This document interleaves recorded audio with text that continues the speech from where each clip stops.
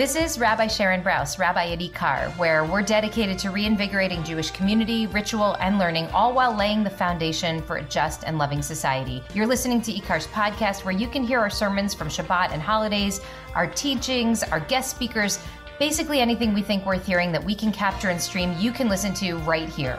The whole Megillah. I mean, literally the whole Megillah. So thank you so much for being with us. Shabbat Shalom, everybody.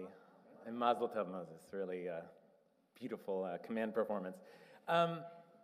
There's a Rashi at the beginning of this week's Parsha that has always bothered me. It's Parshat Vayeshev, which means he settled. And it begins with Jacob finally arriving home after years of exile, and then a dramatic and tense confrontation with his brother Esav, which he survives. And so, Vayeshev Yaakov be'eretz megurei aviv, and Jacob settled in the land where his fathers lived, in the land of Canaan. After all these years of fighting and struggling and working, and he's finally settling down, Vayeshev. So Rashi, the famous French medieval commentator, says the following: Vayeshev, bikesh Yaakov leisha b'shalva. Jacob was trying to settle down and live in tranquility. Kafatz alav rogzo shel Yosef, but the fury of Joseph pounced upon him. Rashi is making sense of the irony of the opening word Vayeshev, which sounds like a calming movement, settling, when the very next thing that we'll hear about is the beginning of the Joseph story, which will immediately launch the family into a whole new drama full of jealousy, bitterness, and rage, and then violence and tragedy, as Joseph is sold into slavery, leaving his father to grieve the son he loved and presumes dead. So Rashi says he was just trying to live in peace, and look what happened. But then Rashi continues with a more general statement. Tzadikim mevakshim leishev b'shalva. The righteous seek to settle down in tranquility. Amar Kadosh Baruch Hu lo dayan latzadikim ma shemetukan lehem leolam haba. But the Holy One says, is it not enough that peace awaits you in the world to come? Ela shemevakshim leishev b'shalva b'olam hazeh. But you want tranquility in this world as well? And that's the peace that has always disturbed me. You want to live in peace and happiness, Rashi is saying, in this world? That's not the purpose of this life. This life is full of struggle. This is the journey, and it's hard, and there are battles, and there is suffering, and it just keeps coming. And, that much I know, but it's the extra twist, that God wants it this way. God wants us to suffer, to be agitated, to never know serenity. Not in this life, anyway. You can relax in the next world. Now, that is a message that I find unsettling, to say the least, because I am, by nature, a terribly anxious person. I wake up in the morning often enough with a panicked tightness in my chest. I'm always stressing out about what I need to do or what I haven't done this week or in my life. I second-guess everything I do, everything I say, and I worry that others disapprove of me. I worry all the time, worry. And so, I'm desperate for some of that shalva, that serenity, that tranquility that Rashi is talking about, that Jacob seems to be seeking. I want to live in peace and tranquility. And now, I'm being told that that's not what God wants for me. God wants me to be agitated, struggling, battling my way through life. Why? Now, maybe I'm off the hook, because remember, Rashi was talking about the righteous, and I'm not that righteous, so maybe I get to chill out a bit, right? This is just a message for the spiritual elite who are destined to suffer for the rest of us. But there's good reason to suspect that Rashi is not just talking to the tzaddikim, but directing all of us to a central Jewish principle: tension. This is a tradition that thrives on tension. Our intellectual heritage is famously founded in debate. There's no official dogma in Judaism. There are only arguments. And our theology is rooted in an infinite and undefinable God who contains everything and its opposite: love and fear, kindness and judgment, immanence and transcendence. The Jewish answer to any either-or question is always both. And not just both happily at once, but often enough, both in tension. And we know this well enough in this community where we're always talking about the need to do the difficult work of holding joy and sorrow together. Because we know, as any gathering of 1,000 people knows, that in any given week, there's always someone celebrating and there is always someone mourning. So uninterrupted tranquility is impossible.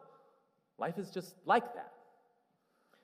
But even more than that, beyond our own personal concerns, beyond our own lives, there is the life of this world, which in the Jewish telling is a great long battle from slavery to freedom, from darkness into light. Our journey through history, our eschatology, is goal-oriented. Tikkun olam, to use the famous phrase, fixing the world. That means the world is broken.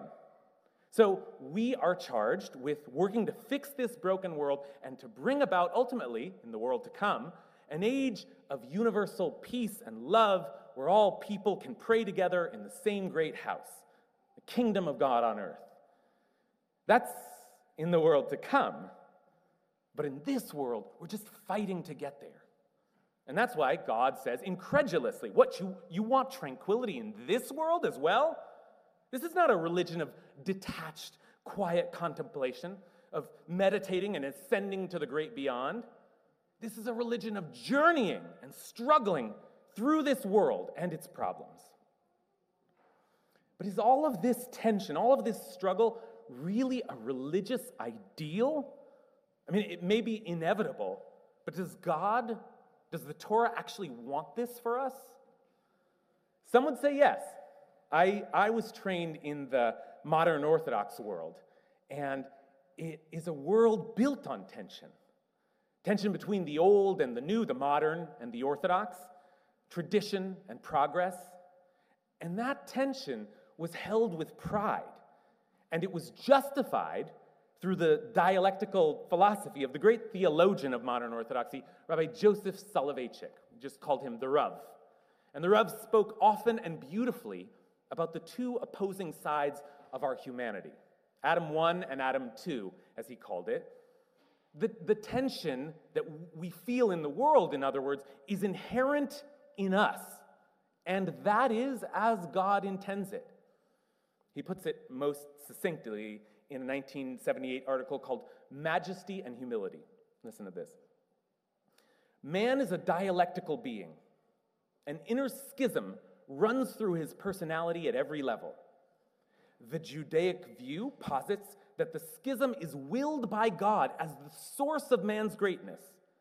Man is a great and creative being because he is torn by conflict and is always in a state of ontological tenseness and perplexity.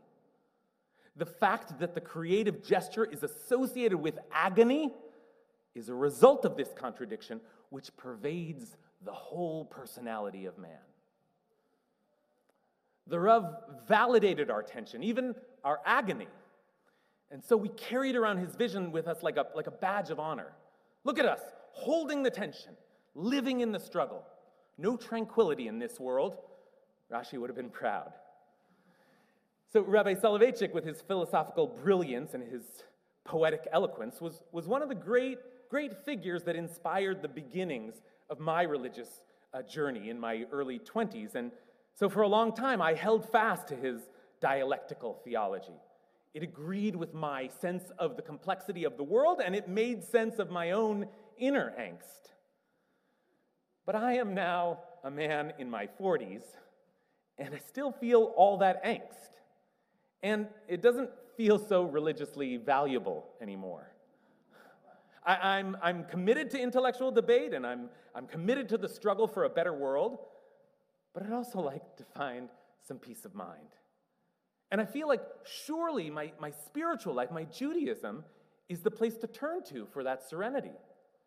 Like Jacob, I'm seeking to settle into some tranquility. But are there any voices in our tradition that would offer that to me? Anyone willing to push back against the unrelenting, unsympathetic God of Rashi and Rav Soloveitchik? Well, of course there are. Right? That's the good thing about a tradition founded on debate. There's always another approach. And this week, I found some hope for peace of mind in the approach of Rabbi Simcha Bunim of Pshischa, an early 19th century Polish Hasidic thinker.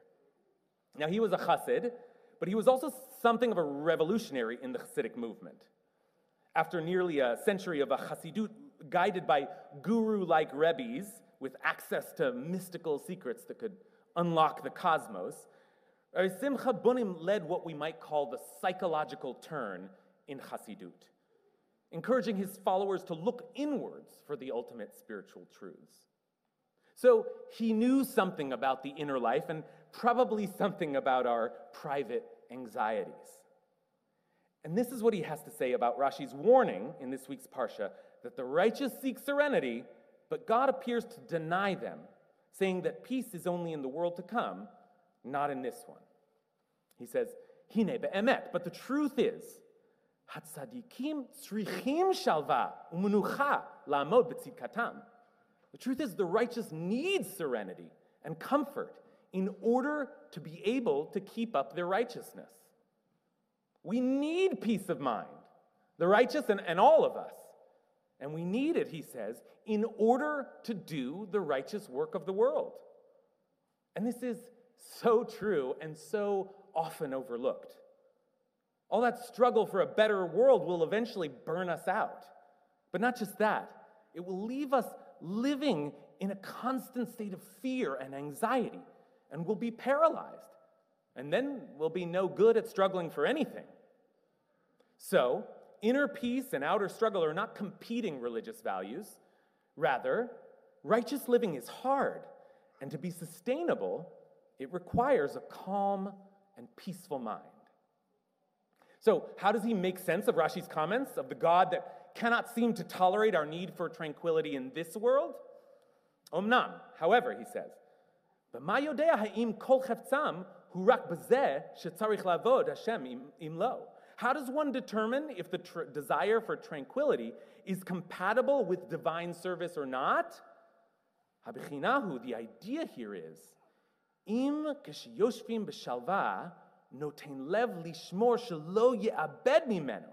If someone is settled into a deep tranquility, but starts thinking that they need to be very careful not to lose that state of mind, and so they begin worrying about it, lest they lose their tranquility. That is the need for tranquility in this world that Rashi is warning about. This is an incredible insight. And I told you he was a psychologically sophisticated thinker. That sometimes our desperate search for peace of mind becomes a source of anxiety in itself. We become obsessed with our own well-being. And whatever measure of it we can find, we're scared to lose. That, says Rav Simcha Bunim, is the state that Jacob was in as he settled down and tried to forget all of the trauma of the past. He wanted to make sure that his suffering was over, that he would never feel anxiety again. And I know that desire. But that doesn't work. The world keeps turning and life keeps happening, and we cannot control the inevitable forces of sorrow and struggle that pounce on us, like the story of Joseph pounced on Jacob. So what do? Rav Simcha Bunim concludes, Aval, im eno mashgiach al hashalva, but if one is not constantly monitoring one's tranquility, rak osek b'ma shetzarich la'avodato, but just tending to it as much as is necessary to keep up one's work in the world, this is the kind of tranquility that we do need in order to serve God. We do need peace of mind. I do anyway, and I want it for all of you as well. We cannot forget, with all of our attention to the tragedies of the world and the traumas in our own lives, we cannot forget to nurture our souls and to find that quiet inside that we will need to sustain us. But, and here I'm speaking to myself, let's not let our yearning for serenity become just one more source of anxiety. This is a delicate balance. We have to learn to live with a world that is unsettled, and sometimes to live with souls that are unsettled. We have to make peace with that. We have to be okay with our own anxieties, to feel them, but not to be consumed by them, because we have cultivated just enough space inside of us, just enough quiet in our hearts, that we know we can go inside ourselves and find peace. And when we can learn, no matter what's happening, to find that place of peace within, then we can turn once again to the world around us and work to build that great universal peace on earth that lies somewhere at the end of our long, hard journey through history, way out there in the world to come. I wish you a Shabbat Shalom Ushalva, a Shabbat of peace and tranquility.